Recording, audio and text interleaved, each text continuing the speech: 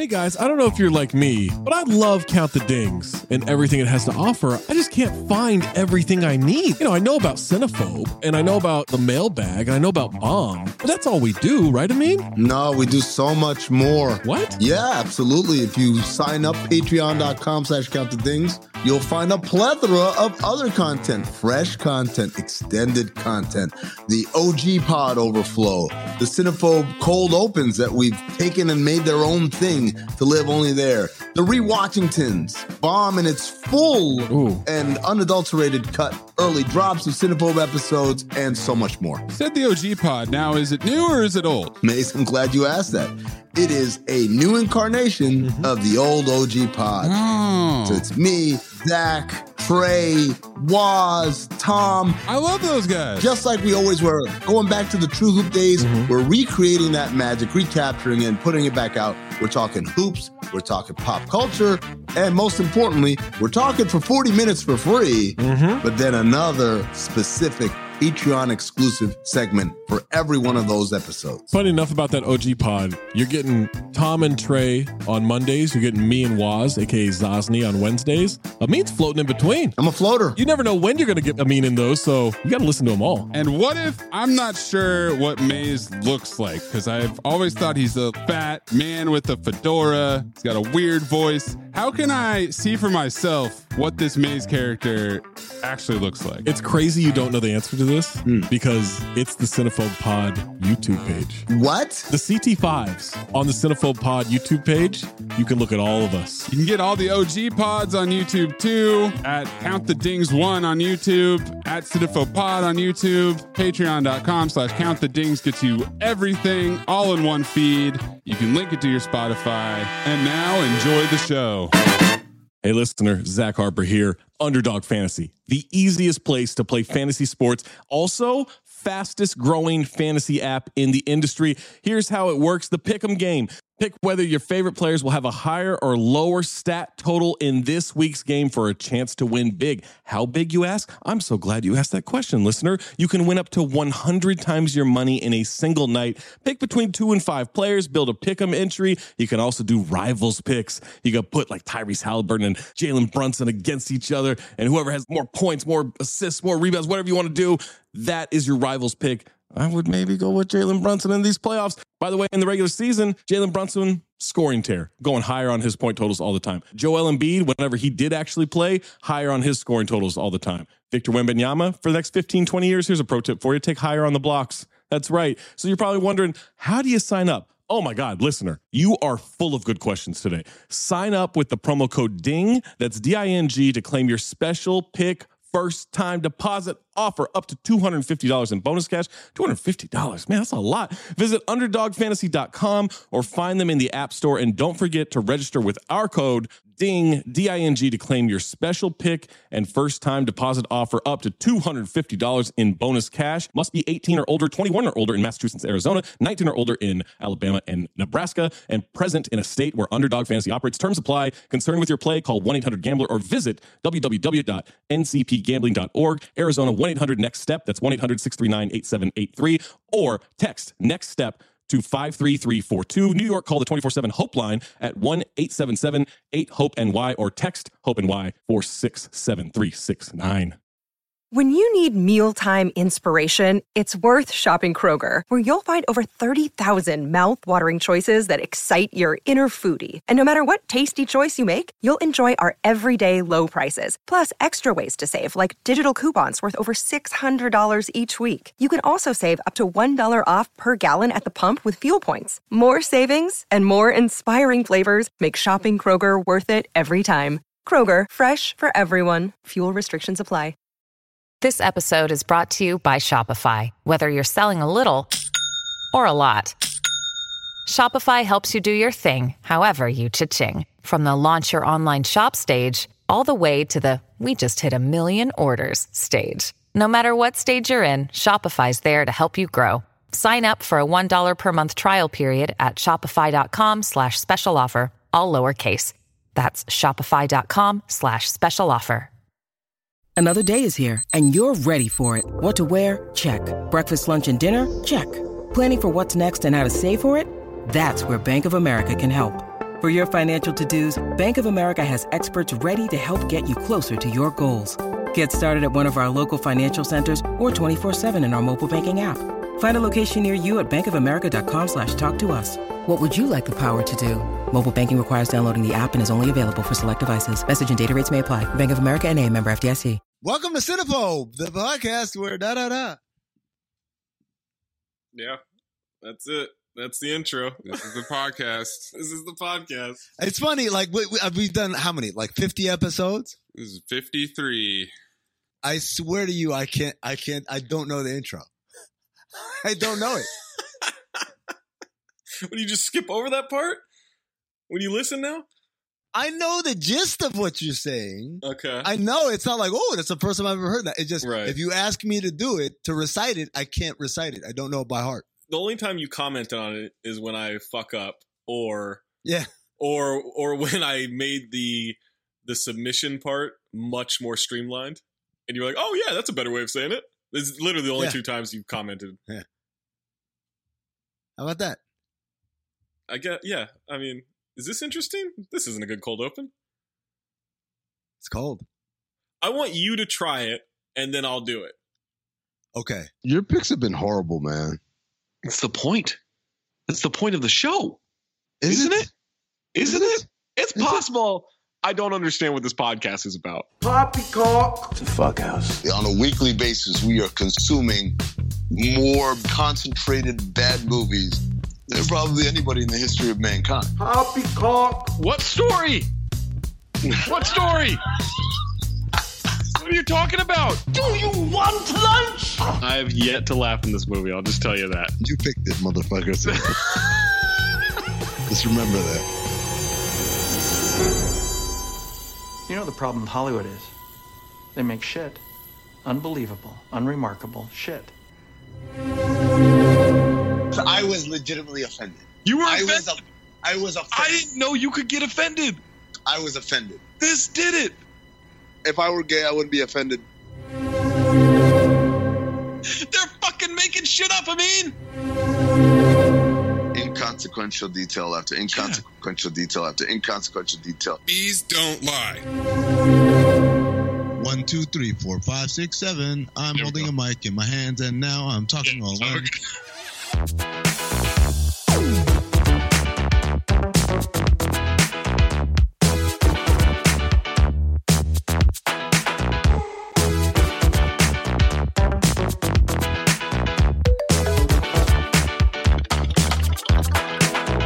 Welcome to Cinephobe, the podcast where we review movies that you think you don't like, but you might actually like.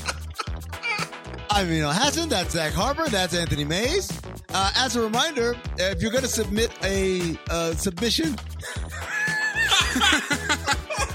make sure that the Rotten Tomatoes score is below 40% on either the critics or audience score. This week, we review the 2000 and something movie, R.I.P.D, starring Ryan Reynolds and the guy from The Big Lebowski.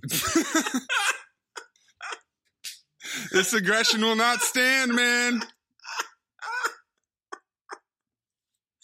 All right.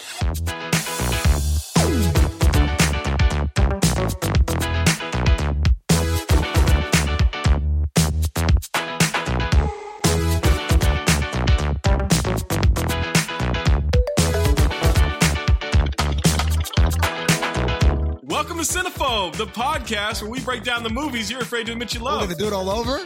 Shit. I'm Zach Harper. That's Amin and That's Anthony Mayes. If you have a submission, just a reminder, it needs to be 40% or lower on Rotten Tomatoes for the audience or critic score. This week on Cinephobe, we watched the 2013 action-adventure comedy, R.I.P.D. That's right. You do say the genre of the movie. I do, yeah. I also don't say, if you have a submission, submit it. It's like, what's the definition of a dictionary? Oh, it's a dictionary. It helps you with your diction. R.I.P.D. stars Ryan Reynolds, Jeff Bridges, and Kevin Bacon. Oh, that's right. He is in this movie. Yeah. He's on. He's the villain. He's sizzling. I've got notes. At the time, Reynolds was coming off of Safe House in 2012 and Green Lantern in 2011. Ooh, rough year. He'd be in rough span. Mississippi Grind in 2015. Bridges had been in True Grit and Tron Legacy in 2010, good and year. he would be in The Giver in 2014. This is Ryan Reynolds' third appearance on this podcast after 6 Underground and a silent cameo in A Million Ways to Die in the West. That's right. Bridges first? Bacon's first? Bridges and Bacon, first timers. But my man, the Chinese guy, the old Chinese man. What do you think his name is? James Fong, right? Hong. Oh, so close. Yeah, still racist. How many?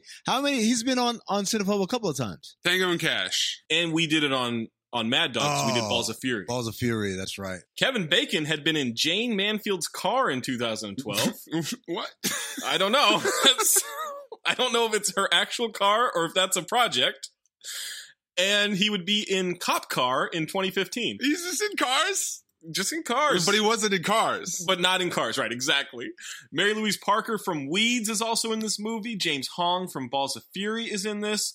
Supermodel Marissa Miller. Santa Cruz's own. And Mike O'Malley, who I think looks like the white Jared Dudley. There is a semblance there, yes. Yeah. Not so much the nose, but the eyes and the shape of the head. Yeah. Yes. By the way, Mike O'Malley, the actual writer and I believe creator of Survivor's Remorse. Oh, really? Yeah. That's the LeBron show, right? That is the LeBron show. I still have never seen that. What's it on? Stars? Stars. It's a pretty good show. All right, I'm gonna watch. Yeah, you've said it's actually pretty good. I'm gonna watch it. And Larry Joe Campbell, a.k.a. Hoghead from Hoghead. Yeah, I do have a note about that. Oh, that was him. Yeah, it's Hoghead. Yeah. And Buzz from Home Alone, the brother. Oh, no. Yeah, that's really? him. Wow, Yes. he's aged horribly. Horribly. Oh, my God. R.I.P.D. was directed by Robert Schwenke, Oh, who has also directed Flight Plan, get Schwenky in Red. here. Oh, yeah.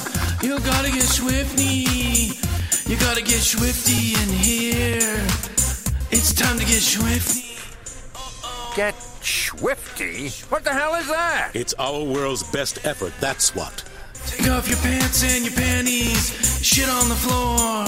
Time to get swifty in here. I'm Mr. Bulldog. Mr. Bulldogs? Don't analyze it, Nathan. It's working. Take a shit on the floor. Time to get swifty in here. Hey, take your pants off. It's swifty time today. Flight Plan probably qualifies, and it should if it doesn't, and it is an awful movie. Is that the one with Jodie Foster? Yeah. Oh, man, I love that movie. It's really bad. You love that movie? I thought that movie was so good, man. Are you confusing it with Red Eye? The plane is going to blow up before it lands or something. Like there's a terrorist. Sure. He's got to find something. I don't know. I seem to remember it being entertaining. Flight Plan, 37%. That's a maybe. Time Traveler's Wife, 39%. Really? I like The Time Traveler's Wife. Never seen it. Allegiant, 11%. Insurgent, 28%. This dude's got a catalog. Yeah, this dude's got a catalog. Also did Red. 5 different writing credits thanks to it apparently being a comic book. Peter Lenkov and Lucas Marangon? I don't know.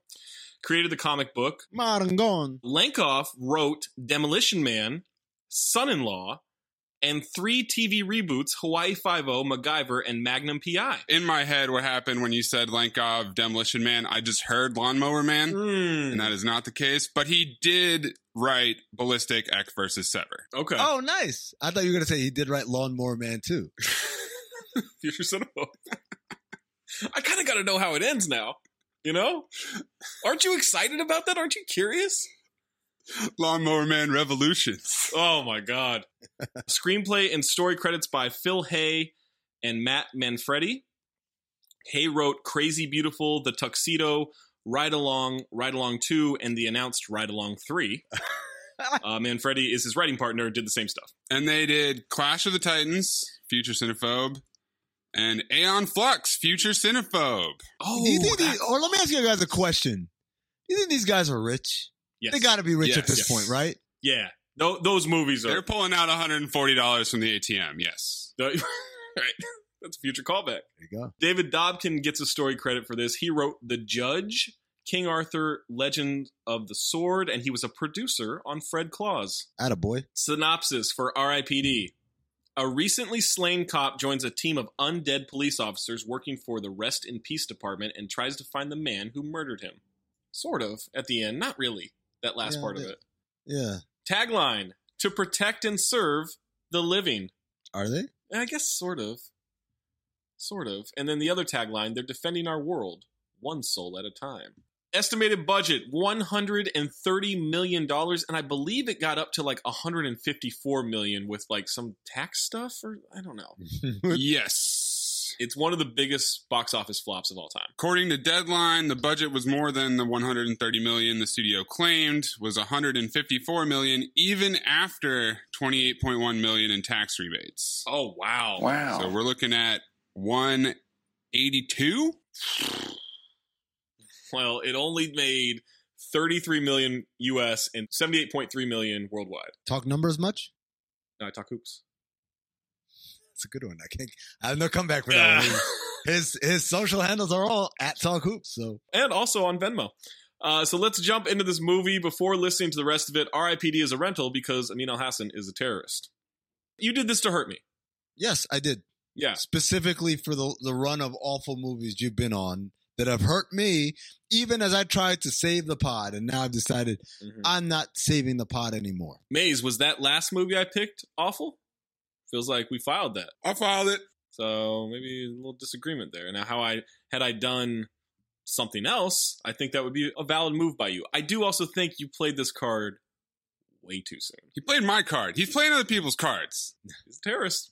All right. Let me just say, calling me a terrorist, almost as problematic as this movie. I gotta say, it didn't feel right coming out of my mouth the second time, for sure. It's no fly zone, Zach. Yeah. Wow. Rotten Tomatoes score. R.I.P.D. receives 13% from critics on 103 reviews, wow. 38% from the audience on over 82,000 ratings. No one liked it, huh? Nobody liked it. It's awful. It's my least favorite movie of all time. That's just like your opinion, man. It's worse than Good Luck Chuck. Good Luck Chuck was like a 3%, right? Wasn't it? It was down there. Oh, man, that was a long time ago. 5%. This is much worse. All right. Amin, do you want the positive or the negative reviews? You know, I'm a glass half full kind of guy, so give me the positives. Wow, everybody's just thinking about the negative. Well, I think the glass is half full. Everybody thinks it's half empty. Camilla Long of Why Sunday are you laughing? Times.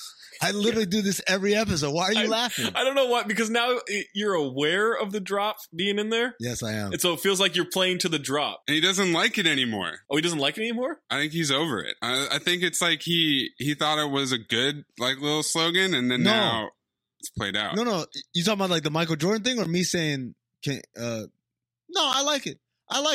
You know what? Like, as I've been listening to more of these episodes, I like how it's taking shape that, you know, the early episodes were like Wild West. I won't lie, man. Like, I don't blame you. We're all over the place. Yeah, it didn't make sense. Now, like, we've kind of got a rhythm and kind of got mileposts. We're giving people mileposts to look forward to. Camilla Long of Sunday Times UK. The chase scenes and special effects are great, or at least much better than I anticipated. Okay, that's the positive review. Blake Howard of 2UE, That Movie Show. R.I.P.D. may look like something that you've seen before, and you kind of have. But with deft direction, the primal allure of redemption, and lightning pace, prepare for a surprisingly entertaining ride. Nothing deft about this. I know. That's what I know. The deft what? They mean deaf? Primal allure of redemption? What the fuck are you talking about? Primal has primal allure. Tim Martain of the Mercury, Australia. It was nice to watch a movie that had no delusions of grandeur. A simple flick that both plays to its strengths and makes light of its own weaknesses. Oh, man. What was it, $182 million? No delusions of grandeur. Tim Evans of Sky Cinema. You won't die laughing, but it's a pleasant enough diversion. I think that's... Fuck off. Aaron Free of Film Inc. Australia. The brilliant Jeff Bridges is pretty much the whole show in this lazily enjoyable tale of afterlife cops doing battle with ghostly ghouls. Gave dude a beeper. Rafer Guzman of Newsday.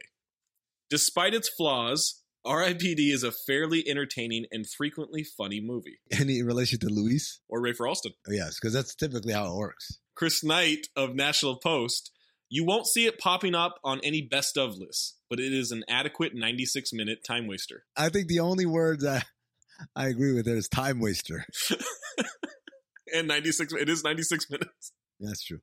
Daniel M. Kimmel, last one. Daniel M. Kimmel of North Shore Movies. It's the sort of movie that, if the air conditioning is working and the popcorn is handy, can provide a nice way to beat the heat. These don't sound like positive reviews. Yeah, because it's a dog shit movie. Well, what do the negative reviews sound like? At this point of time, my thought on critics not liking stuff is, then turn it off, you fucking weirdo. You have so many options. People who watch an entire project to hate on it, man, it is so weird to me. Matthew Thrift of Little White Lies. So generic, a cut-and-paste job is the film's very aesthetic cue. It's surprising to even find a director's name surface in the closing credits. That was the criticism? Kyle Smith. Yeah, he's mad that someone took credit for it. Kyle Smith of New York Post. Every movie coming out this year but R.I.P.D. should pause for a big sigh of relief. The possibility of any of them being called the worst cinematic effort of 2013 has, as of today, just about disappeared. See what you did there, Kyle. James Berardinelli of Real Views. It's not funny. It's not exciting. It's not engaging. It's a waste of time and money. Having seen it, I can understand why it was hidden from critics. The disappointment is that it wasn't hidden from everyone else as well. Ooh, so they didn't do any screenings for this movie. No screenings for this. That's why there's so many. The majority of the positive reviews are all overseas. It's nice. What? I would take my wife. My wife. Richard Corliss of Time Magazine. A half hour into the film, and it feels like the 8th day of jury duty. Wow. Dana Stevens of Slate. With its low-stakes chase scenes, obvious from the get-go villains, and nonsensical plotting, this feels more like a 96-minute-long episode of Scooby-Doo that's been laboriously translated into another language and then back into English. Aw, Scoob! There were definitely moments where I questioned the writing, whether it was actually written in there English. Were moments in which you questioned the writing? No, as far as the dialogue. Fuck's sake. The whole movie. 3 more. Barbara Vandenberg of Arizona Republic. It's an unpleasant way to pass a couple summer hours. Bruce Damara of Toronto Star. One can't help but wonder what the heck Jeff Bridges is doing there. I know. And then Blige Abir of New York Magazine and Vulture. God, where do I start? Is he talking to God at that moment? I don't know. Amin, what is your first note? My first note, now I don't know if you guys experience this. This is a very unconventional first note. But for me, when I rented it on Amazon Prime. By the way, it comes on Sci-Fi next week, so don't rent it. Oh. Yeah. God damn it. Allegedly. We don't know if we can trust Sci-Fi. That's true. Sci-Fi has been known to just make things up. They said they had After Earth. They did not. Did. When I rented it, the first screen I got was the old screen you used to get when you watch the VHS tapes, which is piracy is not a victimless crime, an FBI logo. I haven't and seen all that in forever. I haven't seen it forever. I was shocked. I was like, is this a Prime rental thing? I'm like, no, I've rented a bunch of things on Prime. I've never, since we started this podcast, had that intro screen come up, which, as I said, is very recognizable if you remember VHS tapes. Like, absolutely. It was always the first thing that would come up. There's this anti-piracy warning, right? And then I wrote, who the fuck is pirating this shit? That would be terrorism. If you pirated this movie to make it easier for people to access. You'd be arrested for that? You should be arrested for that. Not for the piracy part of it, but for giving R.I.P.D. to people. Yes. It is piracy of a different sort. You're an actual pirate. All right, so that's your first note. Let me read this headline that I found when I was searching around. This is my favorite headline. It actually came out when they saw the trailer. I gotta be honest, my heart is not in this episode. FYI, R.I.P.D. is not M-I-B-I-M-O. Whoever reacted incorrectly. Or correctly, if we're talking about quality-wise. Because it definitely is an M-I-B. It tried to be. Oh, it did. It definitely did. It tried to be. I mean, like, even the set design. Of course, it's the same fucking thing. And the weapons. And they went super hard with it. I make a note at some point, why don't they just do the face scanning thing for everybody? So they don't see it. I was waiting for the neuralizer to make an appearance. Yeah. So we get Ryan Reynolds' voice. You think you've had a bad day at work? I think I've got you beat. A cartoonishly fat CGI, fat bastard looking thing comes through a door, gets away from Ryan Reynolds and Jeff Bridges. It's moving extremely agile. It even jumps with its feet planted on the side of a building. It says, suck it, and then it runs away. Ryan says, 3 or 4 days ago, I didn't know this world existed. And then a rolling car smokes him. He says, 3 or 4 days ago, I wasn't in the rest in peace department. And we get R.I.P.D. imaging. And I write, why the fuck don't we have a definite time? What is the significance of 3 or 4 days ago? Pick one. They're trying to be cute, right? Like movies do this often when they have Ryan Reynolds in it. It's Deadpool, right? But Deadpool came out after this, right? Yeah, but like they do this with a lot of Ryan Reynolds movies, like because he does this like snarky kind of funny way of talking. They try to like retrofit the movie to fit him. Oh my god. Yeah, we get the 3 or 4 days ago graphic. Ryan is burying some kind of broken gold plate in the backyard. You guys ever buried anything? No. Maze? Just parts of this podcast. I was going to say his feelings. He's sleeping in bed. A girl jumps on him, says a French girl gets a drop on Boston's finest. They're flirting. She says there's an orange tree in the backyard. There is no sexual tension here. Okay, a question. Are couples like this? No. It's been a while since I've, been coupled. So I don't recall doing the whole schmoopsy poo kind of, like it was the things that they were saying to each other. I was like, I don't think this is how people talk to one another. No, and I'm in a fairly new relationship. Like it's less than a year, right? And still got that new car smell. But it's also get into bed on our sides of the bed and shit. Like that's not a thing. Like we're nice to each other. We're romantic. We say nice things to each other, but like it's not like you're my everything.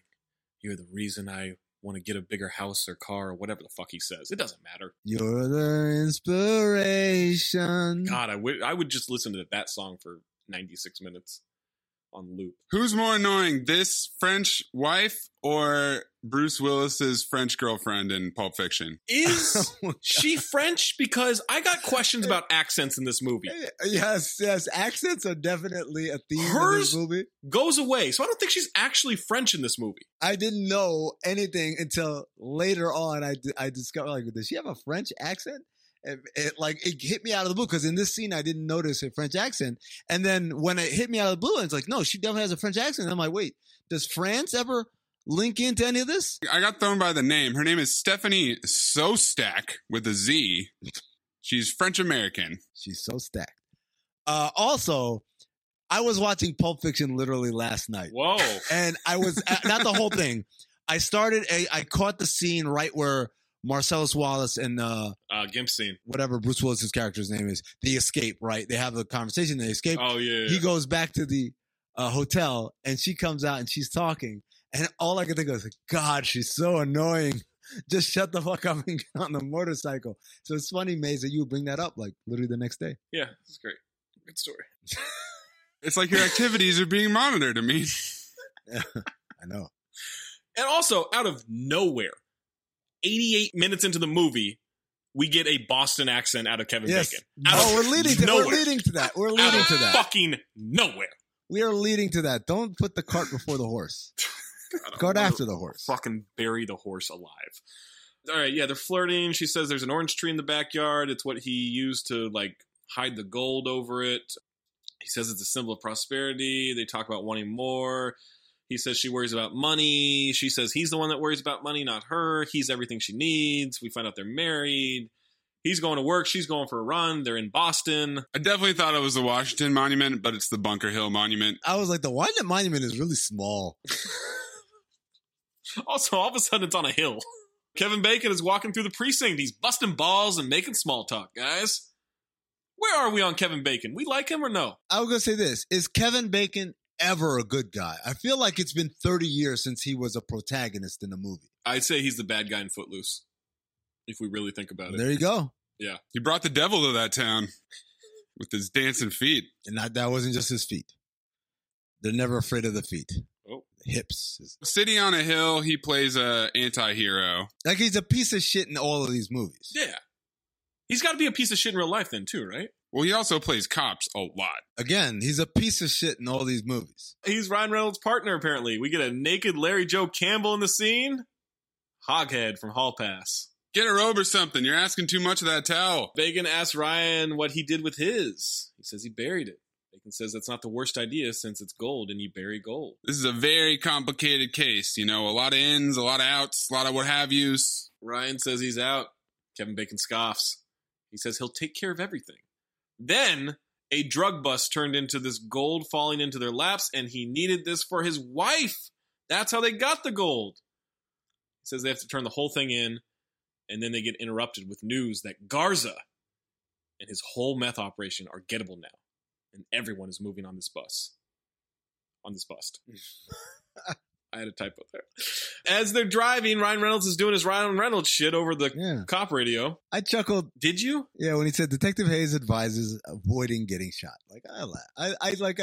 I gave a polite chuckle. And he makes a joke about Kevin's charm bracelet. Chekhov's St. Christopher medal. He wears it for protection. This stops bullets. That stops you from getting dates, Ryan Reynolds says in regards to the vest he's wearing. Zing! Yeah, one line too far. This raid is the loudest, most obvious raid of all time. There's some really strange cinematography in this movie already. We've got weird pans and zooms. This drug bust is so frantic. And then we're like shooting up from the ground for some reason. So I was getting a little nauseous. Pitoff vibes. I was getting chaos vibes. I was getting all the vibes. I was getting nauseous, man. The camera was moving too quick. Also, no knock warrant. Huh. We kind of knocked. No, they didn't. They shot the door. It's a knock. To them, it's Boston PD. I mean, what do you think? What do you think's happening? It's PD. They bust in, shooting like crazy. No questions asked. They're clearing corners. They're shooting bad guys. Reynolds has his eyes on Garza and nearly gets shot. He goes up the stairs to the catwalk and Garza escapes out the window. Kevin Bacon walks in and says he can't let him turn that gold in. Then he shoots Ryan Reynolds off the edge and he hits his head and he falls to the ground about 1,000 feet apparently. And he's dead. Does he shoot him in the head? No, he shot him in the chest, right? He's wearing a bulletproof vest. Yeah. Okay. But he hits his head. I mean, he looks like he didn't get shot by any bullets. Right. The fall killed him. But then he makes a reference to getting shot through the face. Right. He makes multiple references for the rest of the movie about getting shot in the face. Right. Which leads me to believe they filmed it with him getting shot in the face, and then the censors were like, no, you can't shoot somebody in the face. Yeah. And so then they went back and changed it, but neglected to change any of the other dialogue. He opens his eyes and everything in time is frozen. Explosion, birds, everything. He walks outside. He sees a hole open in the sky. He starts floating up. And he gets sucked up into the clouds along with other people. So this is a nice connection to Lawnmower Man because we got people getting sucked into giant CGI buttholes again. We built this city. We built this city on CGI. Built this city. We built this city on CGI.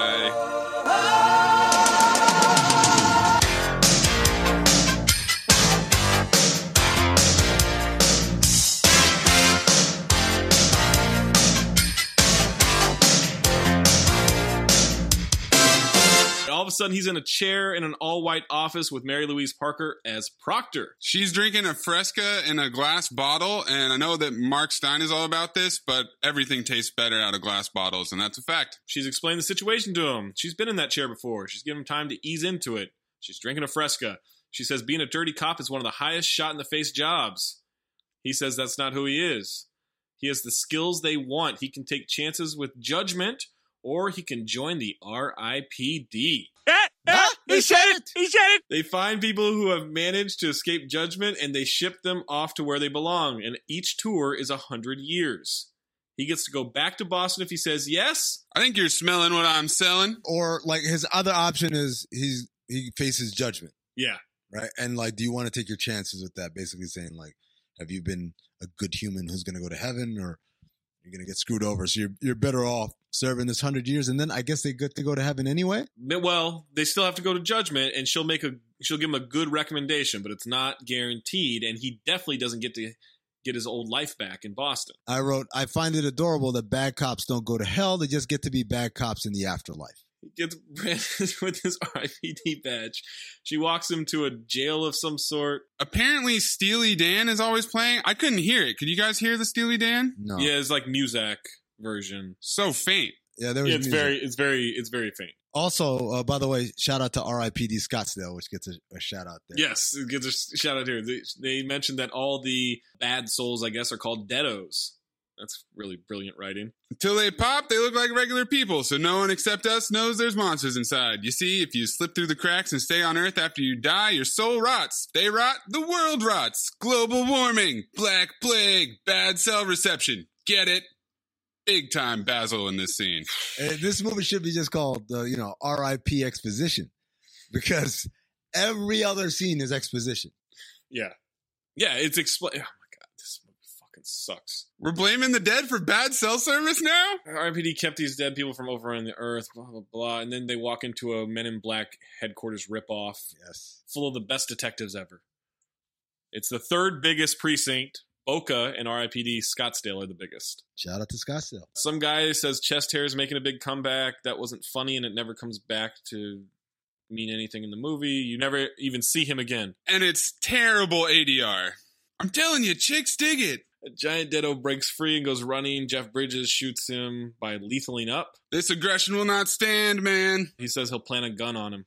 It makes him feel better. He's a one-man operation. He doesn't want a partner. His last movie before this was True Grit, and he's still just Rooster Cogburn. So he's a cartoon character at this point. That's all Jeff Bridges is. Sometimes that cartoon character works. Most of the time it doesn't. Does it count to be acting your ass off if you think you're still doing another movie? No, absolutely not. Okay. Like, I would much rather Blown Away Jeff Bridges than cartoonish cowboy Jeff Bridges. You'd rather what? Blown Away. Oh, Blown Away. Yeah. I'd rather blow Jeff Bridges than watch him be a cartoonish cowboy. Same. He does the fake handshake that Poppy does on Highly Questionable. Says Ryan has to earn that handshake. Do they shake hands at the end? No. No, so it never comes back. I forgot. Actually, to be honest, I forget. Grab your huevos. They go into the bathroom. It shoots them down to some VCR repair store. The irony of this movie comparing anything to flushing a toilet. Oh, my God. Proctor likes to start newbies off with some closure, so they go to his funeral. Jeff Bridges is a cartoon character. He says, this moment is not about me. It's about you. Letting go. And he keeps talking as he says to soak it in, and that's when Ryan Reynolds says, thank you for letting me soak it in. He sees Kevin Bacon hug the widow. Is Kevin Bacon gonna dirty Mac? Looked like it. Oh, yeah. It definitely looked like it. He says he'll wait for her. Jeff's funeral was watching a bunch of coyotes pick my carcass clean and drag my bones off into a cave. A freaking cave, hoss. Oh, God.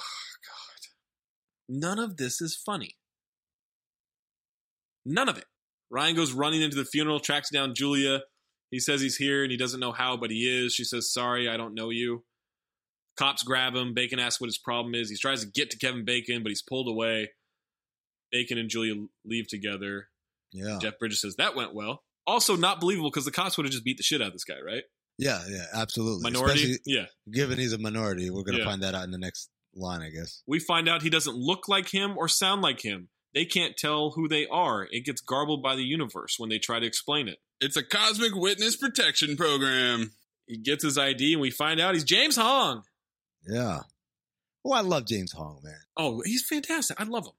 Absolutely. He's fantastic in this movie. Let me ask you a question. He's in Chinatown.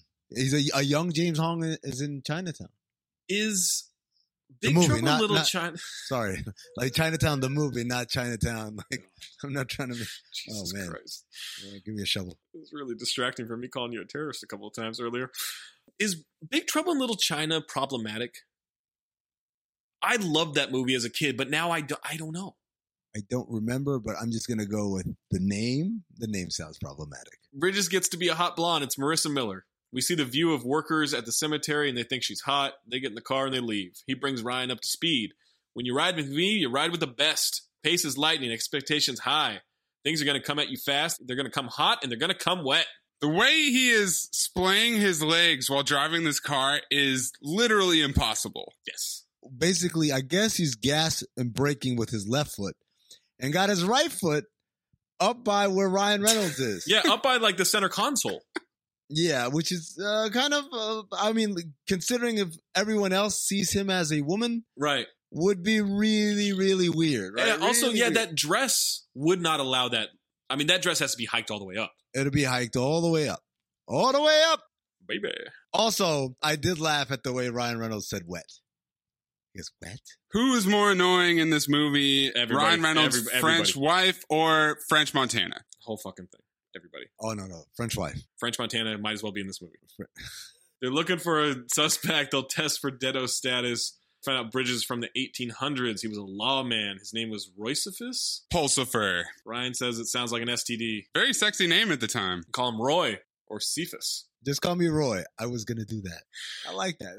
That was funny. You laughed. So you even laughed. I laughed at you saying it. I didn't laugh at the movie. Oh, you're going to amaze me now? Ryan says not to say one word about his wife. Jeff says to get some distance because they are over.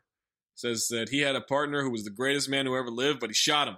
Would have loved to get shot with a modern bullet. It's sanitary.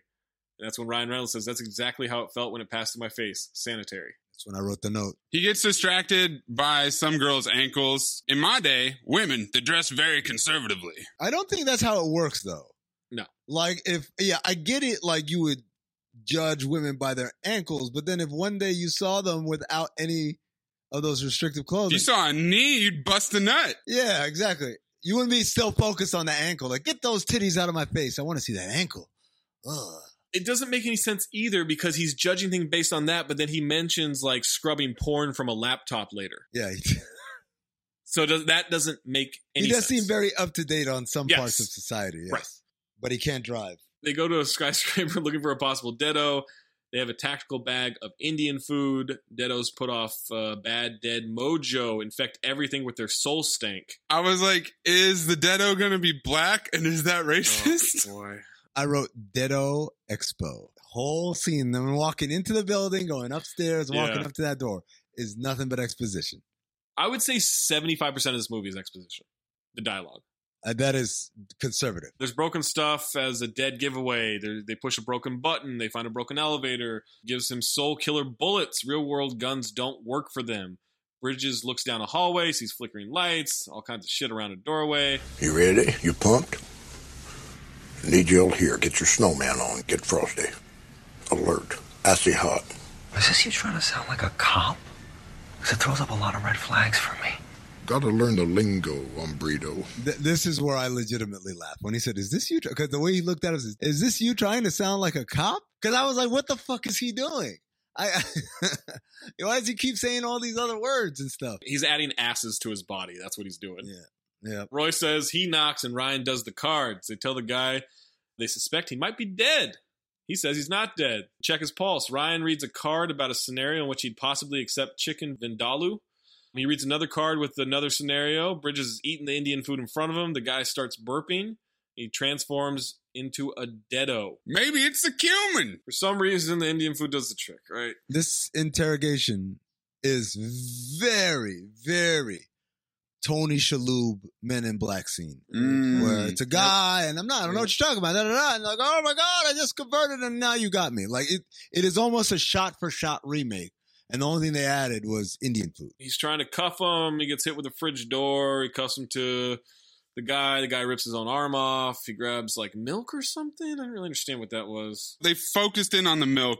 Not clear why. But then it's like solid coming out. Bad milk? The milk went bad, I guess? Yes, I don't know. He jumps out a window. He falls to a roof. He gets up. Jeff pushes Ryan Reynolds out the window, rides him through the air. He rides him like Slim Pickens rode the bomb in Dr. Strangelove. Yes. Also, relax body. I wish that bomb would hit my apartment right now. Slim Pickens, Zach. They have the Deado caught. Ryan beats him with his own arm. He pukes up similar gold to what Ryan had buried. As he charges Ryan, Jeff Bridges shoots him. He starts giving him a performance report. You have a very impressive crumple zone. C+. Question. How do you handcuff a one-armed man? To his dick. To his ankle. With Zach? What kind of porn are you into? And who do you have to scrub the porn off of your computer when you die? Some S&M shit. Ryan throws him into a bus, throws Jeff Bridges into a bus. His hat goes flying away. My hat! There will be a mild callback to that later, which doesn't pay off at all. Please clip. That was just an excuse to get Marissa Miller's titties smashed up on a windshield. Yep, that's all that was. My head! My head! My head! My head! They go back to HQ. There's madness going on. Zach, what? You got to give us your best Mahat. Mahat! Now you can't do the southern. I'm a coward. You're the coward. Too much tantrumery. All right, they've never seen it this busy. They got to get a surge under control. They throw the gold into evidence chamber or something. There's so much unnecessary CGI in this to like build the world. The massive machine is like a safe mixed with the dry cleaners. Right. Yes. That's perfect. Ryan is upset. That's what we call well-executed vision, Amin. Yeah, Amin has such low standards for us, Mayes, that whenever we get the most basic shit right, he is amazed. Like, he is stunned. He's like, wow, you guys did it. Well, isn't that the fine how do you do? Ryan is obsessed with the gold. See, that's where you do it louder. You just fucked up Isn't their that own a thing. fine how do you do? Christ. Ryan is obsessed with the gold. He wants help from Jeff. He wants to use an informant, and Roy has the best informant. And they're at a Red Sox game. They're eating hot dogs, but can't taste anything. Roy just enjoys the mouthfeel. Had to go to Fenway. Just had to do it. Of course, you're in Boston. They're in Boston. How else will they know? Is Kevin Bacon from Boston? Is anybody from Boston in this movie? He is from Boston in the last 15 minutes of this movie, yes. He was born in Philly. All right, they're behind the Green Monster, inside the Green Monster, really, and it's Mike O'Malley time. Baby. Roy is trying on hats, and Ryan is interrogating Elliot, that's played by Mike O'Malley. Elliot knows a lot about his own funeral. Gets hit, he apologizes, he's going to take a closer look at the gold, he calls it crap, says Deados are sentimental. He would know if there was something else, so they let him keep the gold, and now they're following him as he flees with it. He's outside the stadium, and he meets with Kevin Bacon. He hands him the gold. Treachery. Total humiliation. It's just a pants down spanking in the supermarket. That's when I wrote, how does he know what a supermarket is? Exactly. It's where the best ankles are, I mean. He's so transfixed on jacking off to ankles. They follow him to Ryan Reynolds' house where the wife is. Kevin Bacon brings her cannolis. Bet he does. Baby. He asks her about Ryan burying something. Roy says it's weird that he's there unless they have a pact where he scrubs the porn off his laptop for him. He gets that. Classy act. She shows him the orange tree. They pull the gold out from under the tree. Julia is pissed at Ryan Reynolds. Doesn't even know who he was. Roy wants answers. He says it was a victimless crime. By the way, fuck this French bitch, all right? Like, this dude out here trying to give you the best life. So he got some gold buried in the backyard. The villain here? No, I don't know who he is. I was like, shut up. She's the villain here? That's what we're doing? Yeah, she is. Unbelievable. Kind of a dick move to just give up on her man that quick. Did she? I don't know who he is. I don't know.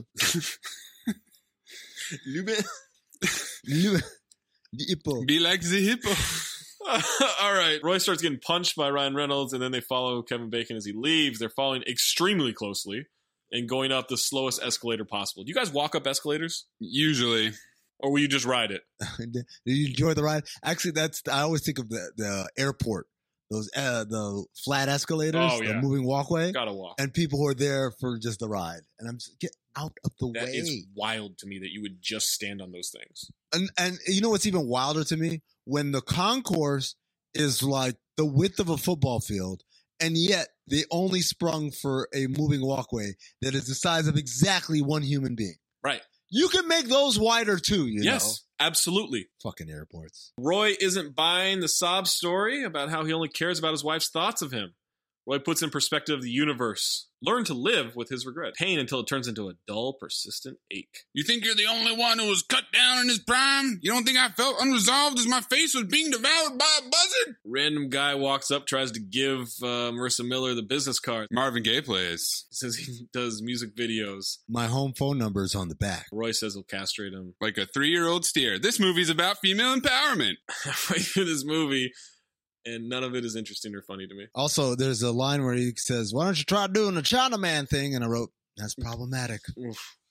And he says engines a lot in this movie. Yes, he does. Yes, he does. At first, it was about Indian food, and I thought, okay, I'm going to let it slide because he is describing. But then later on, it's clearly about Native Americans. Yeah, he's complaining about like how hard life was in the Old West. And one of the things he lists is no account engines. Which is Problematic. A dog is barking at someone there, and it's the big fat guy who is obnoxious. He meets up with Bacon. He gives him a suitcase with the gold, and now they're following the fat guy. They grab him. They take him to the kitchen freezer with a bottle of cumin, and that's when I put, holy shit, this is Buzz from Home Alone. Thank you. Thank you very much. More of a briefcase, by the way. A suitcase. Suitcase is bigger. Usually isn't like looking like that. Briefcase. They used to have those a lot in the 80s and 90s before grown-ups decided to be like little kids. They wear backpacks everywhere. I got my backpack or my satchel. Men used to be men. Got a sling Bring pack. a briefcase. Remember when sling packs were like such a big fucking rage? What's a sling pack? Is that the messenger bag? Yeah, basically. It goes over your shoulder. Like, it's not like a one shoulder thing. It's going diagonally across the chest. It's going shoulder to opposite oblique. I know what you're saying. I never knew there was a difference. I thought that was just up to your discretion whether you wanted it on one shoulder across the body. But a sling pack, you're not making the decision. It's only Why going not? across. What if you did it on one shoulder? What would change? It's because you ride bikes. Right. Like a messenger would. So it needs to stay strapped to your body when you ride your bike. Feels like we're rooted into something that is not interesting. A little bit more interesting than this movie, though. You picked it, motherfucker. Call back. The intro. The cumin's bothering him. He gives him the case. He gets to keep roaming, or if he gives him the case, he gets to keep roaming around with his bitchin' ginger sideburns. Buzz says he's sick of hiding, and he snorts the cumin himself. By the way, Buzz calls him Panda Express, and I said, problematic. Problematic, yep. He starts bloating like crazy. It's very fat bastard, and we're back to the opening scene of the guy rushing out. He rushes out, and Roy yells, "Contain! Contain!" You know what's funny? Not this movie. I watched this scene and I said, oh, maybe I have seen R.I.P.D. before because I remember this. Completely forgetting this was the opening scene of the movie. So it takes us about 50 minutes to get back to the opening scene. And it's just 50 minutes of exposition. Pretty much. Roy fires a grappling hook into the Deados' ass, says it's rodeo time. He's being dragged through the street as he holds on, and it causes a giant car pile up. Straight butt! This is what happens when you fuck a stranger in the ass, Larry! That's when we get the result of Ryan being smoked by a rolling car from the opening scene. We see the real-world version of what's happening. People rush over to James Hong, and he's holding a banana instead of a gun. He says he's okay, and he's got to go. I remember that from the trailer. Yeah. James Hong killing it. Ryan is shooting at him as he runs up the building. Roy is getting dragged against the windows. Fat guy bursts through the window, starts running through an office floor. And that's when I put the note, what does it look like Buzz is? People think he's just running up a window. They haven't shown us what that looks like to the world. Or that apparently looks like what it is. Yeah, right, exactly. We find that out later. He breaks through an elevator shaft. Ryan gets into the elevator below. Buzz jumps down the shaft. Ryan gets his real gun out, shoots the elevator cable, says, relax body. Callback that I'm sure that matters. And the elevator flies up the shaft. Buzz, Ryan, collision course. They're wrestling for the case. Roy jumps onto the emerging elevator. The elevator breaks through the roof of the skyscraper and lands on the rooftop. And that's when I wrote, I'm not sure about the physics of this elevator scene. I'm here for a good suspension of disbelief, but yes. I don't think you can cut a cable and for it to cause the elevator not only move upwards, but to move upwards with such rapidity that it will crash through the very pulley system that is holding said cable and through the ceiling of the roof of the building and then fly upwards, right? It didn't just peter out onto the roof. No, it cleared about 100 feet. It was like Charlie and the Chocolate Factory. Yeah. It was like Free Willy. A bit. You want me to clip Free Willy? I said, I bet. Oh, I bet. I was like, how do we clip that? If you do clip it, you clip the... Yeah! All right, now clip that. Clip that, leave all this in.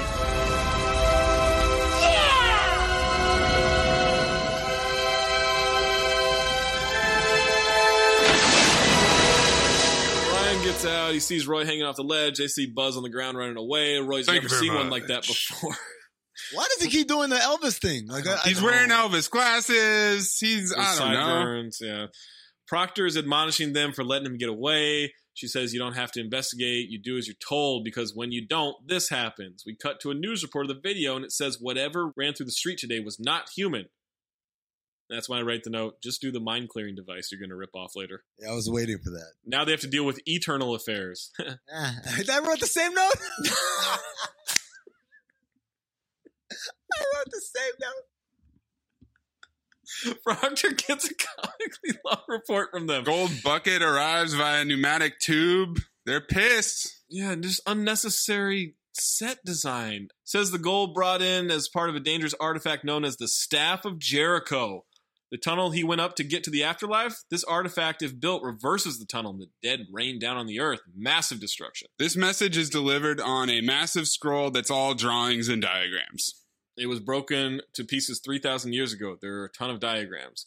I did enjoy Ryan Reynolds saying maybe feather it in for the new guy.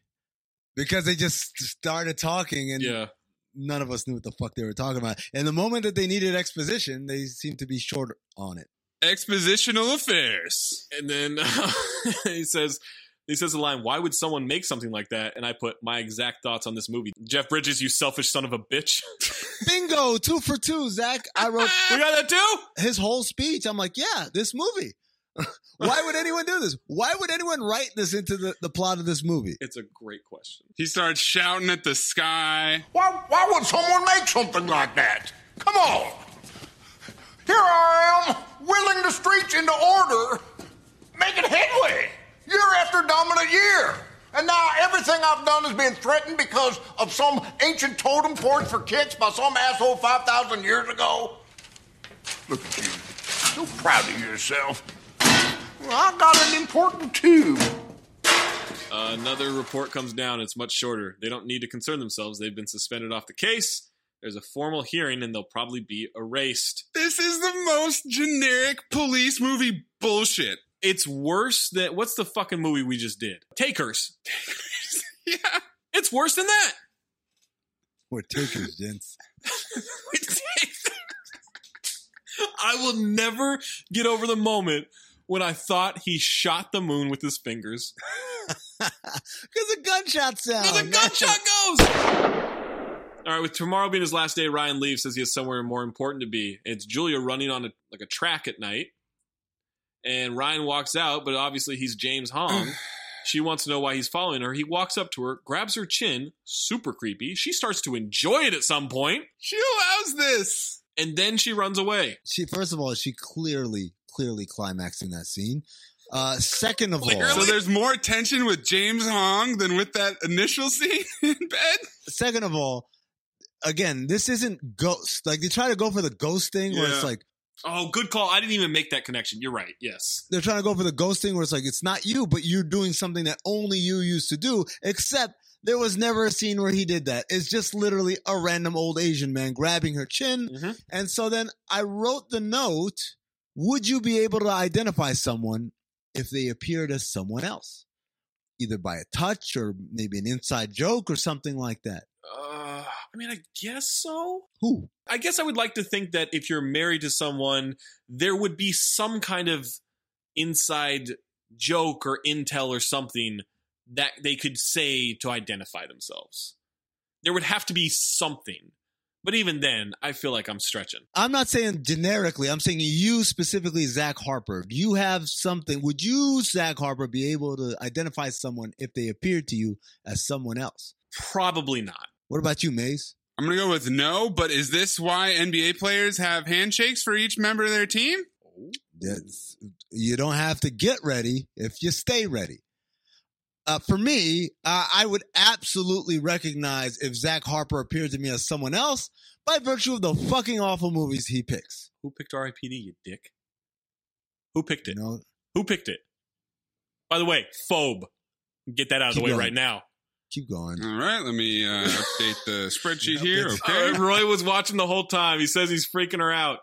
In his day, he bought his love by the hour, but even he knows that Ryan is haunting her. I'm not from a time of sensitivities and emotionalism. Julia needs to have a world she can live in, meet someone new. Why does Maze sound like Mr. T when he does? Yeah, it is. It is very Mr. T-ish. My accent is all over the place. I am not locked into this Rooster Cogburn. Well, that's okay. You could have been in this movie then. That was my punchline, but go ahead. I did have some bacon for breakfast this morning, so.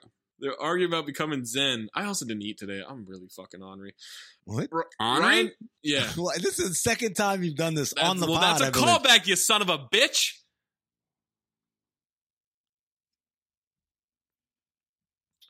Ryan doesn't want to hear it. Says in his stories, the coyotes were the heroes. Roy says the West was smelly and violent. I said, we know. We saw A Million Ways to Die in the West. Great movie. Then in my next note, he says engines a lot in this movie. Problematic. One of them coyotes, he made love to my skull. Do you know what that practice is commonly called? I do. And I hope he got both of your eyes. Now Roy is playing an accordion on a dock somewhere? On a pier? This cut, like, they have this huge fight. Next scene, they make up down by the river. He's playing the accordion, singing a song that he wrote for the movie. Singing a song about being a better man. He says the song's called Better Man. He goes, yeah, I got that. I laughed at that. Even as I was confused as to, after this big argument, why they were still together. I would have thought one of them would have stormed off, but no, they decided to just hang out by the dock and listen to him sing this song. I'm sorry, did you say he wrote this song? With T-Bone Burnett? Oh my God. That's how we know he did this movie. Would you expect a man named T-Bone to be black or white? If I just tell you I'm meeting up with my friend T-Bone, he's a musician. And I don't give you any information other than that. All I can think of is the first episode of Arrested Development when Jeffrey Tambor says he's loving prison. Hey, T-Bone. I haven't had a vacation in years. This is my vacation. I'm exercising. I'm sleeping well. You're doing time. I'm doing the time of my life. You saw a pumpkin? Hey, T-Bone. T-Bone's my roommate. He's a flamer. My next note. There are still 30 minutes left? Oh, yeah. This movie drags for a 90-minute movie. There's a coyote reference in the song. Ryan says maybe he took things too far. Roy says to take up an instrument the next day. Ryan says he isn't going to take this lying down. He wants help stopping an apocalypse. Hell, when you put it that way, you kind of paint me into a corner. Ryan says there's no way Bacon is just the bag man. He rode with him for 5 years, never noticed some kind of soul stank. Roy has heard of an artifact that can mask that. Holy shit, guys. You think it could be the charm bracelet? What a callback. Using it as spiritual deodorant. A rare artifact that could mask it. It's called exposition. My next note. Fuck this movie. Fuck Amin. My next note. Bacon meets with some random guy for some final exposition. Just in case you weren't sure he was a bad guy, it gives him a piece of metal. My next note. Did Michael O'Malley grow hair? Yes. Where's this guy from? It looks like him with a wig on, right? Right. They're going after him. Roy grabs the accordion, and it makes a sound that they hoped would be comical. It wasn't. Kevin Bacon is talking to some dude that's either in a generic football jersey or a hockey jersey. I couldn't tell. That's not Michael O'Malley with a wig on? I don't think so. Why would he have a wig? We're in Spencer Confidential, rounding out the cast territory here. Yeah, I think you're right. It says for 3,000 years, Deados have been trying to pull this off. Nobody could get all that gold together until him. R.I.P.D is not going to know what hit him. Says to go find some trouble. Julia calls Bacon about the meeting at the track. She thinks it's Nick trying to talk to him. He says he doesn't think that she should be alone right now. He's going to take her to lunch. Just then, they pull up to his place, and he sees them through the window. He has an idea that it's them. He grabs some sort of orb thing. The other half of the metal thing. Yeah. The Ryan goes around the house, and it's Marissa Miller getting invited in, and that's when Kevin Bacon asks, how about a little drinky poo? Careful, man. There's a beverage here. First of all, I've never heard of the term drinky poo in my life. No. Second of all, I don't know what Mayes just did there. What reference is that? I've been dropping a couple Big Lebowski references for you. Oops. You didn't pick up on that this whole time? No. What? He's done 10 of them. I just assumed it was all from R.I.P.D. and I wasn't paying attention. She says she'll wet her beak. As he goes to get a massive gun from under the sink, Ryan/James Hong walks in with it. Looking for this? Bacon knows it's him. Ryan says to take off the St. Christopher's medal. He does. All of a sudden, the house starts rotting. Everything gets dilapidated. It cracks down the middle. Before they get to that, Jeff Bridges comes out and pulls out the card and starts reading. It's late on Ash Wednesday. We can skip that part, Roy. I did laugh at that. And that's the moment where I said, he has a Boston accent now? Because this is where it comes in. Where's the gold, dead man? He says, check the water heater. And that's when Kevin Bacon all of a sudden has a Boston accent, says, freaking super cop here. Yeah. Where has his accent been the whole movie? Is he supposed to be like, that's who he was as a dead guy, and he just disguised it when he became a cop because somehow he thought like a cop with a Boston accent in Boston would be too conspicuous? Is it commentary on how the city of Boston just has soul stank on it for every person there? And that's where the accent comes from? They're all deados. Marissa grabs the gold. Bacon says the cowboy talk thing is kind of turning him on. As they leave to the car with Bacon, he's smiling. Why is he smiling? Bacon wants to know what it's like working with Ryan Reynolds. Also, apparently he's got a story about getting shot and almost dying and getting a medal, and I don't care. Hey, how do you like working with this guy? Hangs on a little tight, this stuff, huh? What we got together is none of your damn business. Where's the rest of the gold, Hayes? See what I mean? Won't let it die. Hey, Nick, remember when I got shot? Got that medal you couldn't believe I pulled through? Wild guess, you didn't pull through. Well, get killed by some junkie and go to hell because I took a little on the side to pay for lap dances? No, I don't think so. Who gets to make that call? I don't accept it. Hey, let me ask you something. What do you think eternal punishment's going to be like, Hayes? Hell can kiss my ass. I'm staying right here. Lap dancing. Back at HQ, there are a lot of Deados. Roy says he brought in all this gold and starts talking loud so Proctor can hear. And I wrote, did they fuck at some point? Is that what they're intimating? Did Roy and Proctor fuck? I didn't even ask the question. I just said, yes, they fucked, and they're going to tell us later. Because when he says, my whole ass is mine, or whatever the fuck he said.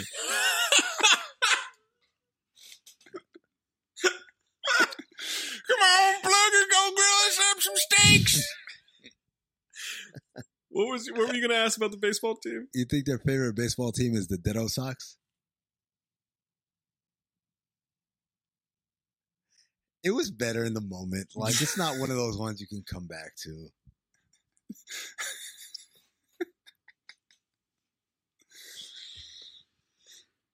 I just moved a movie up the list. Revenge for that.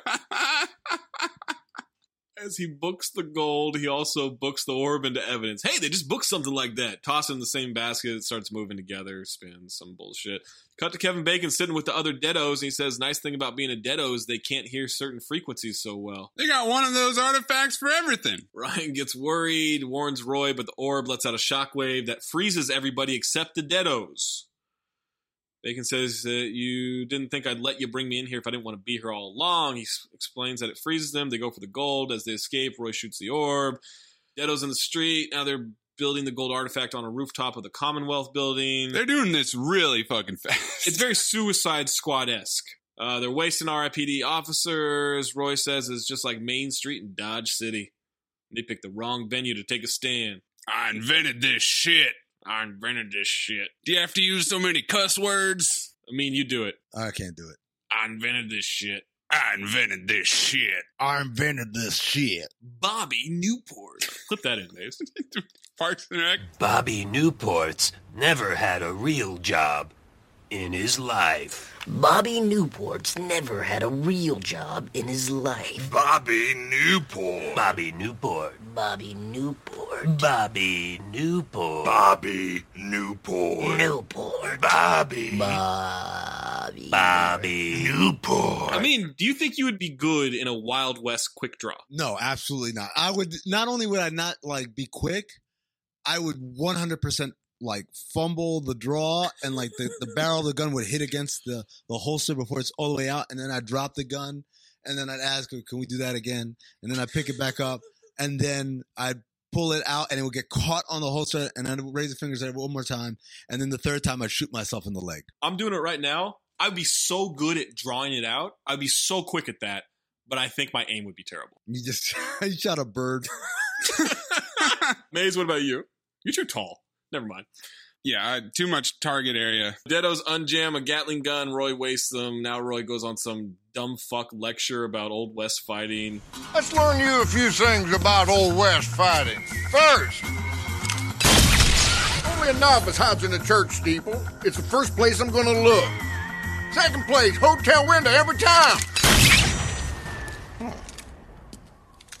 I guess there's only one novice in their crew. Sometimes the window guy is on the roof. They notice stuff being sucked up toward the rooftop. Two officers pick up Julia, care of Kevin Bacon. Deados are guarding the Commonwealth building. Buzz closes it off. Butthole tornadoes are forming all over Boston. Butthole tornadoes everywhere. Butthole tornadoes as far as eyes can see. They're driving toward the building. Ryan says that's where they'll be heading. He says, yeah, good read. You're agreeing with me. That's weird. Feels strange. Kind of tingly. They're being followed. CGI for this movie is so unnecessary, and there are zero stakes added to it. There's no point where there's tension. This car chase is ridiculous. Starts raining cars like in Fast and the Furious that they shot in Cleveland. Yes. Walk through that set. What a moment. God. What a moment that was. I've told that story before, right? Yeah. How I walked through the set and I did not know that's what was happening. Right. I thought there was an actual 17 car pileup. You're like, holy shit, man, what happened here? I legit almost called 911. You would have been shot over Fast and the Furious set. Officer, come quick! Oh, Lord! This racism is killing me inside. Bacon's waiting for the final piece. Julia's headed there. Could she be the final piece? He wants to show her his real self. He pours pepper on himself, transforms into a Deado. He definitely sprinkles out the cumin like you would cocaine. Kevin Bacon, expert cocaine doer in movies. A helicopter news report gets hit by construction equipment, so they're dead. Fucking helicopter. This is so unnecessary. Yeah, it got smoked. Buzz is shooting at them. They hit him with the car. Deados jump on. They jump the car through the air. It spins. They land. Buzz says they can't shake him. Still here, dicks. And I wrote, still here, dicks. That's the message this movie is giving to us. It's still here, and we're the dicks for watching it. Car crash on purpose, so then they shoot him. He's gone. Bacon explains the portal to Julia, puts the final piece in, says it involves human sacrifice. X marks the spot. She'll jump before he can touch her. He says it's an honor. Ryan emerges on the roof with Roy. He shoots a Deado. Bacon grabs Julia with his rod. Biggest tornado butthole yet forms in the sky. Frantic camera movements. He stabs her. We get a shootout on the rooftop. Her blood gets sucked into the artifact. Ryan's going to go get Julia. Roy's going after the artifact. That golden pecker's coming down. You frosty? I say hot, partner. Shootout happens. Zero tension. It's raining dead. Hallelujah, it's raining dead. That's my next note. I don't really remember why that's in there. Because the dead people are raining. Oh, they were coming down. That's right, yeah. Bacon and Ryan start fighting. It's literally that simple. It couldn't have been more self-explanatory. Oh, Jesus Christ. What happened, Zach? Says he didn't have to be Julia, but he couldn't resist bringing it full circle. She reaches for him. He grabs the rod. Stabs Bacon. Gets thrown to the ground. Roy can't get it to stop. Bacon is hitting Ryan with a giant piece of concrete. He says, do some cowboy stuff. Roy is just trying to pull the staff apart with his hands. Did Amin fall asleep in this pod? No, I ran out of notes, so this is literally the part where I was just watching so that I would know what was happening when we got to the point. But he lassos the construction equipment that killed the news team. Deado's raining down. Ryan gets beaten with cinder blocks. Roy pulls the construction equipment down on the artifact, crushing it. Deado's back to the sky. The portal's closed. They get sucked back up into the butthole. Bacon turns around and Ryan has a gun pointed at his head. He says, well, partner. And James Hong with a banana says, I have a new partner. He shoots Bacon. He's gone. He runs to Julia. She's got to be dead at this point. And then everything freezes. She is dead. Oh, I legit thought it was like again, like the movie Ghost, because his tour of duty was about to be over. No, it hasn't been 100 years. Okay. No, I missed that part. It's been 3 or 4 days, I mean. 3 or 4 days. I missed that part. She sees Ryan as Ryan. She missed him. They kiss. He apologized. She says it's okay. They're back together now. He says it's what he wanted, but not like this. She has a life to live. She doesn't want to say goodbye. He says you can't stay here. She wakes up in a hospital bed. There's a doctor that kind of looks like Tony Brothers. And as he walks out, we see that it's actually Proctor. She's going to be okay. He owes Proctor now. Time to settle up. Eternal's affair. Had the hearing without him. Ryan is let off with a warning. Roy gets 53 years added. This is honky-tonk bullshit. She hands him a new cowboy hat. But it's apparently the same cowboy hat, but I thought it was a different color. My hat! No, it's the same hat, right? Okay. It doesn't matter. He says he could have bought her flowers once or twice. She gets close to him, says she likes violets. Oh. Then she bites his chin hair, which is fucking disgusting. Dude, I thought she said I like violence. I was like, that's a kind of weird message to have at the end of this movie. And then he says, she billy goated me. Something we used to do. He's mad. She covered up her ankles. That's so disgusting. It's the third time he's been extended. He got Ryan a present. He has a new ID. And Ryan is mad at the new ID. He's a ginger Girl Scout with headgear braces now. She and Marissa drive off. Roll credits. Fuck it, dude. Let's go bowling. Did you see the after the credits scene? That's my bit. Isn't it? Is it? Is it? Future callback. Is that a future callback? Did the intro next time. Great Scott! All right. In a Reddit AMA discussion, Jeff Bridges said that he enjoyed making this movie with the cast and crew, but attributed its failure to studio interference. He said, "The suits just cut it against the grain, and I thought screwed it up." He described the film as underwhelming.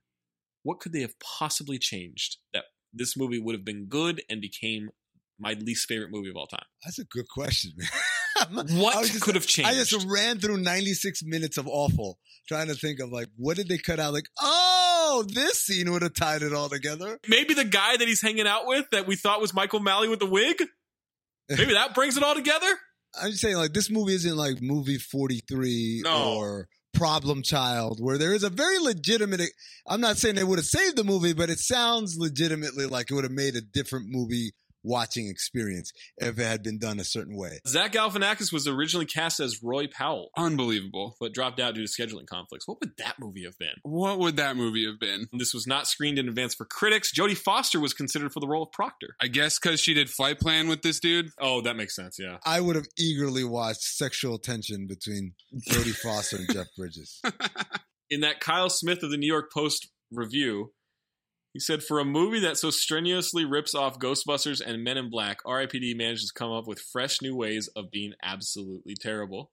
The plot manages to be fully predictable and freakishly bonkers at the same time, seemingly born of the same kind of brainstorming on LSD session that must have given us Howard the Duck." I really felt like whoever wrote this movie was high, watched Men in Black, sobered up, but forgot that they'd watched Men in Black.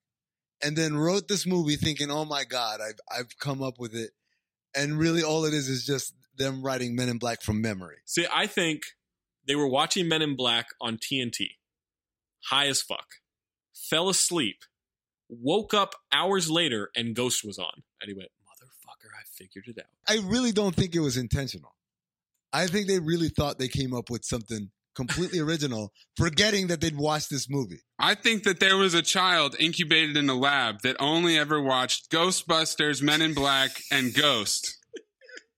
And years later, after typing on a typewriter for 10 years, this movie appeared. Do you know there was a video game? R.I.P.D. a video game? Yeah. What platform? PlayStation 3 and Xbox 360. Oh, I still have my PS3 in the garage. All right, let's buy that game. For the train. Bring it for the train, and we're going to beat that game on the train. Oh, you know what? And I'm going to slit my wrist with a Theodore Rex DVD. No. You know what? We need that PS3 for the train because that's what we're going to watch the DVDs on, right? Oh, you know what? Now that's efficiency. Yeah.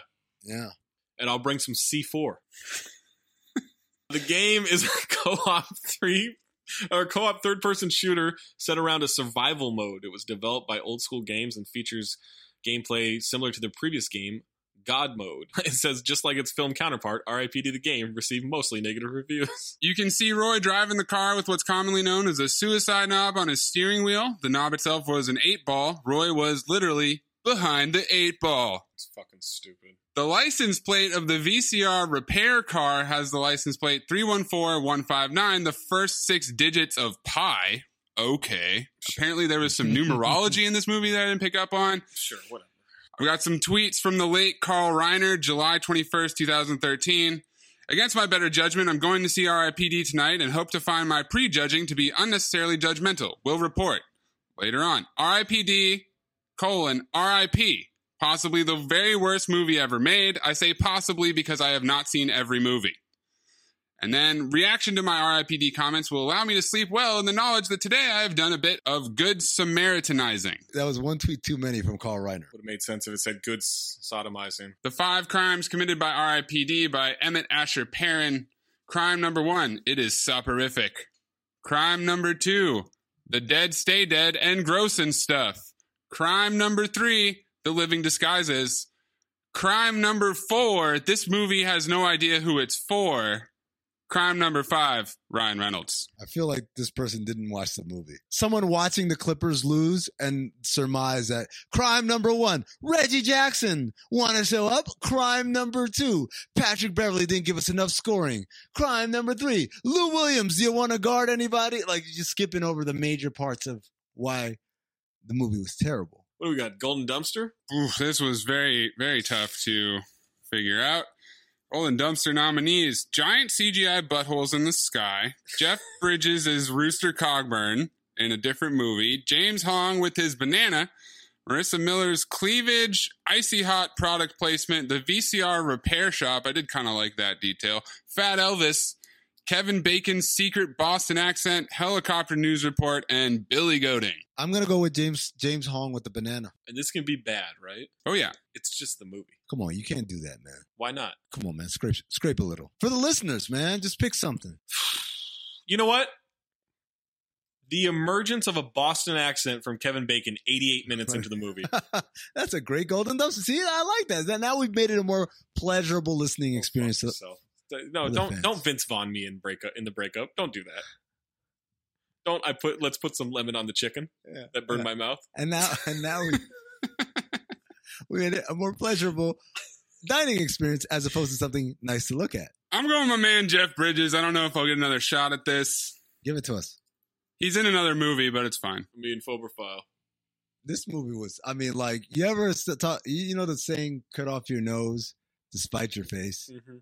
I feel like I caved my entire face in. Like I just took a giant melon baller and scooped like just everything out. And it just left a cavernous, very smooth, concave hole where my face used to be. I hope the coyotes skull fuck it then. Oh, they did it all. They skull fucked me anal, and I don't even know how you can do that. I don't even know how that works.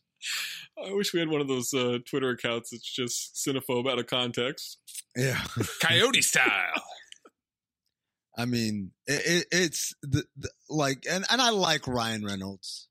I call it like, they're trying to be cute because of Ryan Reynolds.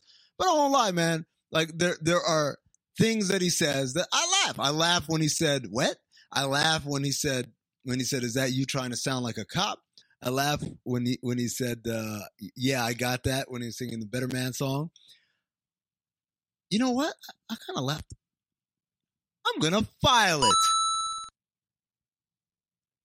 Isn't that a fine? How do you do, Maze? I said, isn't that a fine how do you do? I'll go. I phobed it earlier. I'm phobing it now. I know what Amin's trying to do here. And what am I trying to do? You're trying to anger me. I enjoyed it. No, you didn't. Like Ryan Reynolds made me laugh. When I went through it and I looked through my notes, I'm like, you know what? A lot of this movie is bad, but Ryan Reynolds made it entertaining enough for me to never feel actually bored up until like the last 5 minutes. No. Maze, I don't want to create extra work for you, but there is a part in this where he's just like, in this episode where Amin was basically saying like, this is an awful movie. I hate this movie. We don't even have to clip that part back in. He just said he caved his own face. He got skull fucked anally. Right. That was 2 minutes ago. Upon further contemplation and reflection, I realized that I did kind of You're not. Is what you're saying? Okay, yourself. You gotta cut that. Bossa Nova. That is extremely funny, but I agree. We have to cut that. Got a Bossa Nova that. Oh, I still gotta make my fucking pick after this? Jesus.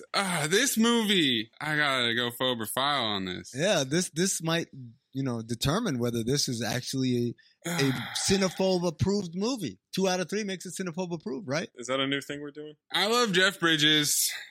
Zach, you're saying he's a parody. Yeah, he's a parody. They cast him to be a parody. They feed him a bunch of bullshit lines, but he's just Rooster Cogburn. He's just Rooster Cogburn for like 3 straight years here. He's just hanging out with T-Bone Burnett, playing the accordion, and they paired him with Ryan Reynolds, which is not a good pairing. Their banter was up there with the worst banter we've ever had. It's terrible banter. The plot was just what the fuck? It's 3 different movies that we've all already seen that are all good, and they did them all bad. Mary Louise Parker, what is she doing? Man, I gotta phobe it. I'm phobing it. Of course. You're not trying to be cute here. I like how it was on the precipice. I wasn't bored. I was. But it wasn't bad enough to be funny. like Lawnmower Man. No. It wasn't bad enough to be funny, and yet I laughed. I don't believe you. You're just doing this to anger me. That's all you're doing. It's why you picked the movie. It's why you filed the movie. It's just to anger me. It's just so you can say, oh yeah, the one time I was the only one that filed R.I.P.D. and that's Zach's least favorite movie. You know, it's just you trying to piss me off. I mean, it's on Sci-Fi next week. I think I might tune in. I fucking hope you do. I hope you watch every single minute with commercial breaks and all. Yeah, the commercial breaks might be tough. Straight butt. My hat. Next time we make love, you introduce me to Jade.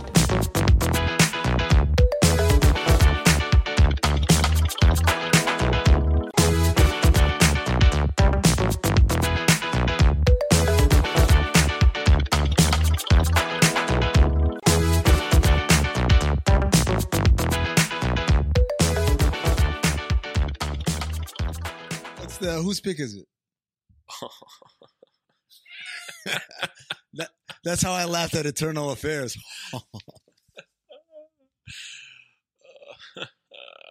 You know whose pick it is, motherfucker.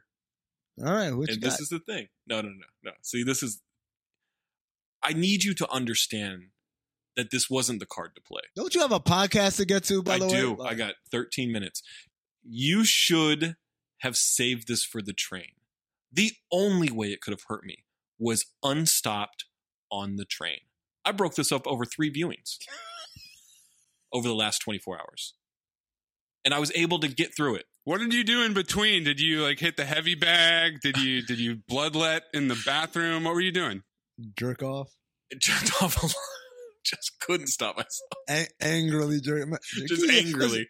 There's got to be somebody who climaxes when they're mad. Like that's their thing. Like they like being angry. I did today. I invented this shit. And so, like, you played this so poorly. And now I'm going to unleash a chain of picks that will actually make you quit the show. I said, no, hold on. I said this whole time, I will never do this movie. I will quit the show before I do this movie. It's non-negotiable. And yet, I changed my tune. The second you picked it last week, I decided, oh, that's how he wants to play it. I'll play it that way. I'll play it all night long. You fired the first salvo when you picked After Earth. Because I asked you to take it back. Because I remember we had an argument. I said, pick it. And you said After Earth. I said, and then I apologized in the moment. I apologized to you and I said, take it back. You say I played my card too quick. You played After Earth. It can't get worse than After Earth. Oh, it can't? Are you sure about that? I'm positive. No, this is the thing. We're acting like children. Like, we're acting like children on this pod, but I'm fine with that. Oh, no. Here comes a Zach Harper segue. I don't want us to act like grown-ups 2.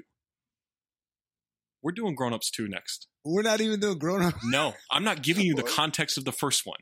We're diving straight fucking into Grown-Ups 2. And I sort of feel bad that Mayes is collateral damage, and then I remembered he picked Jupiter Descendant. So fuck you two, all right? Both you. We're getting a Sandler movie, and it's not a good one. Grown-Ups 2. Is it on anything? Oh, good. You guys are just locked in a fucking rental battle. This is great. Begun the rental wars have.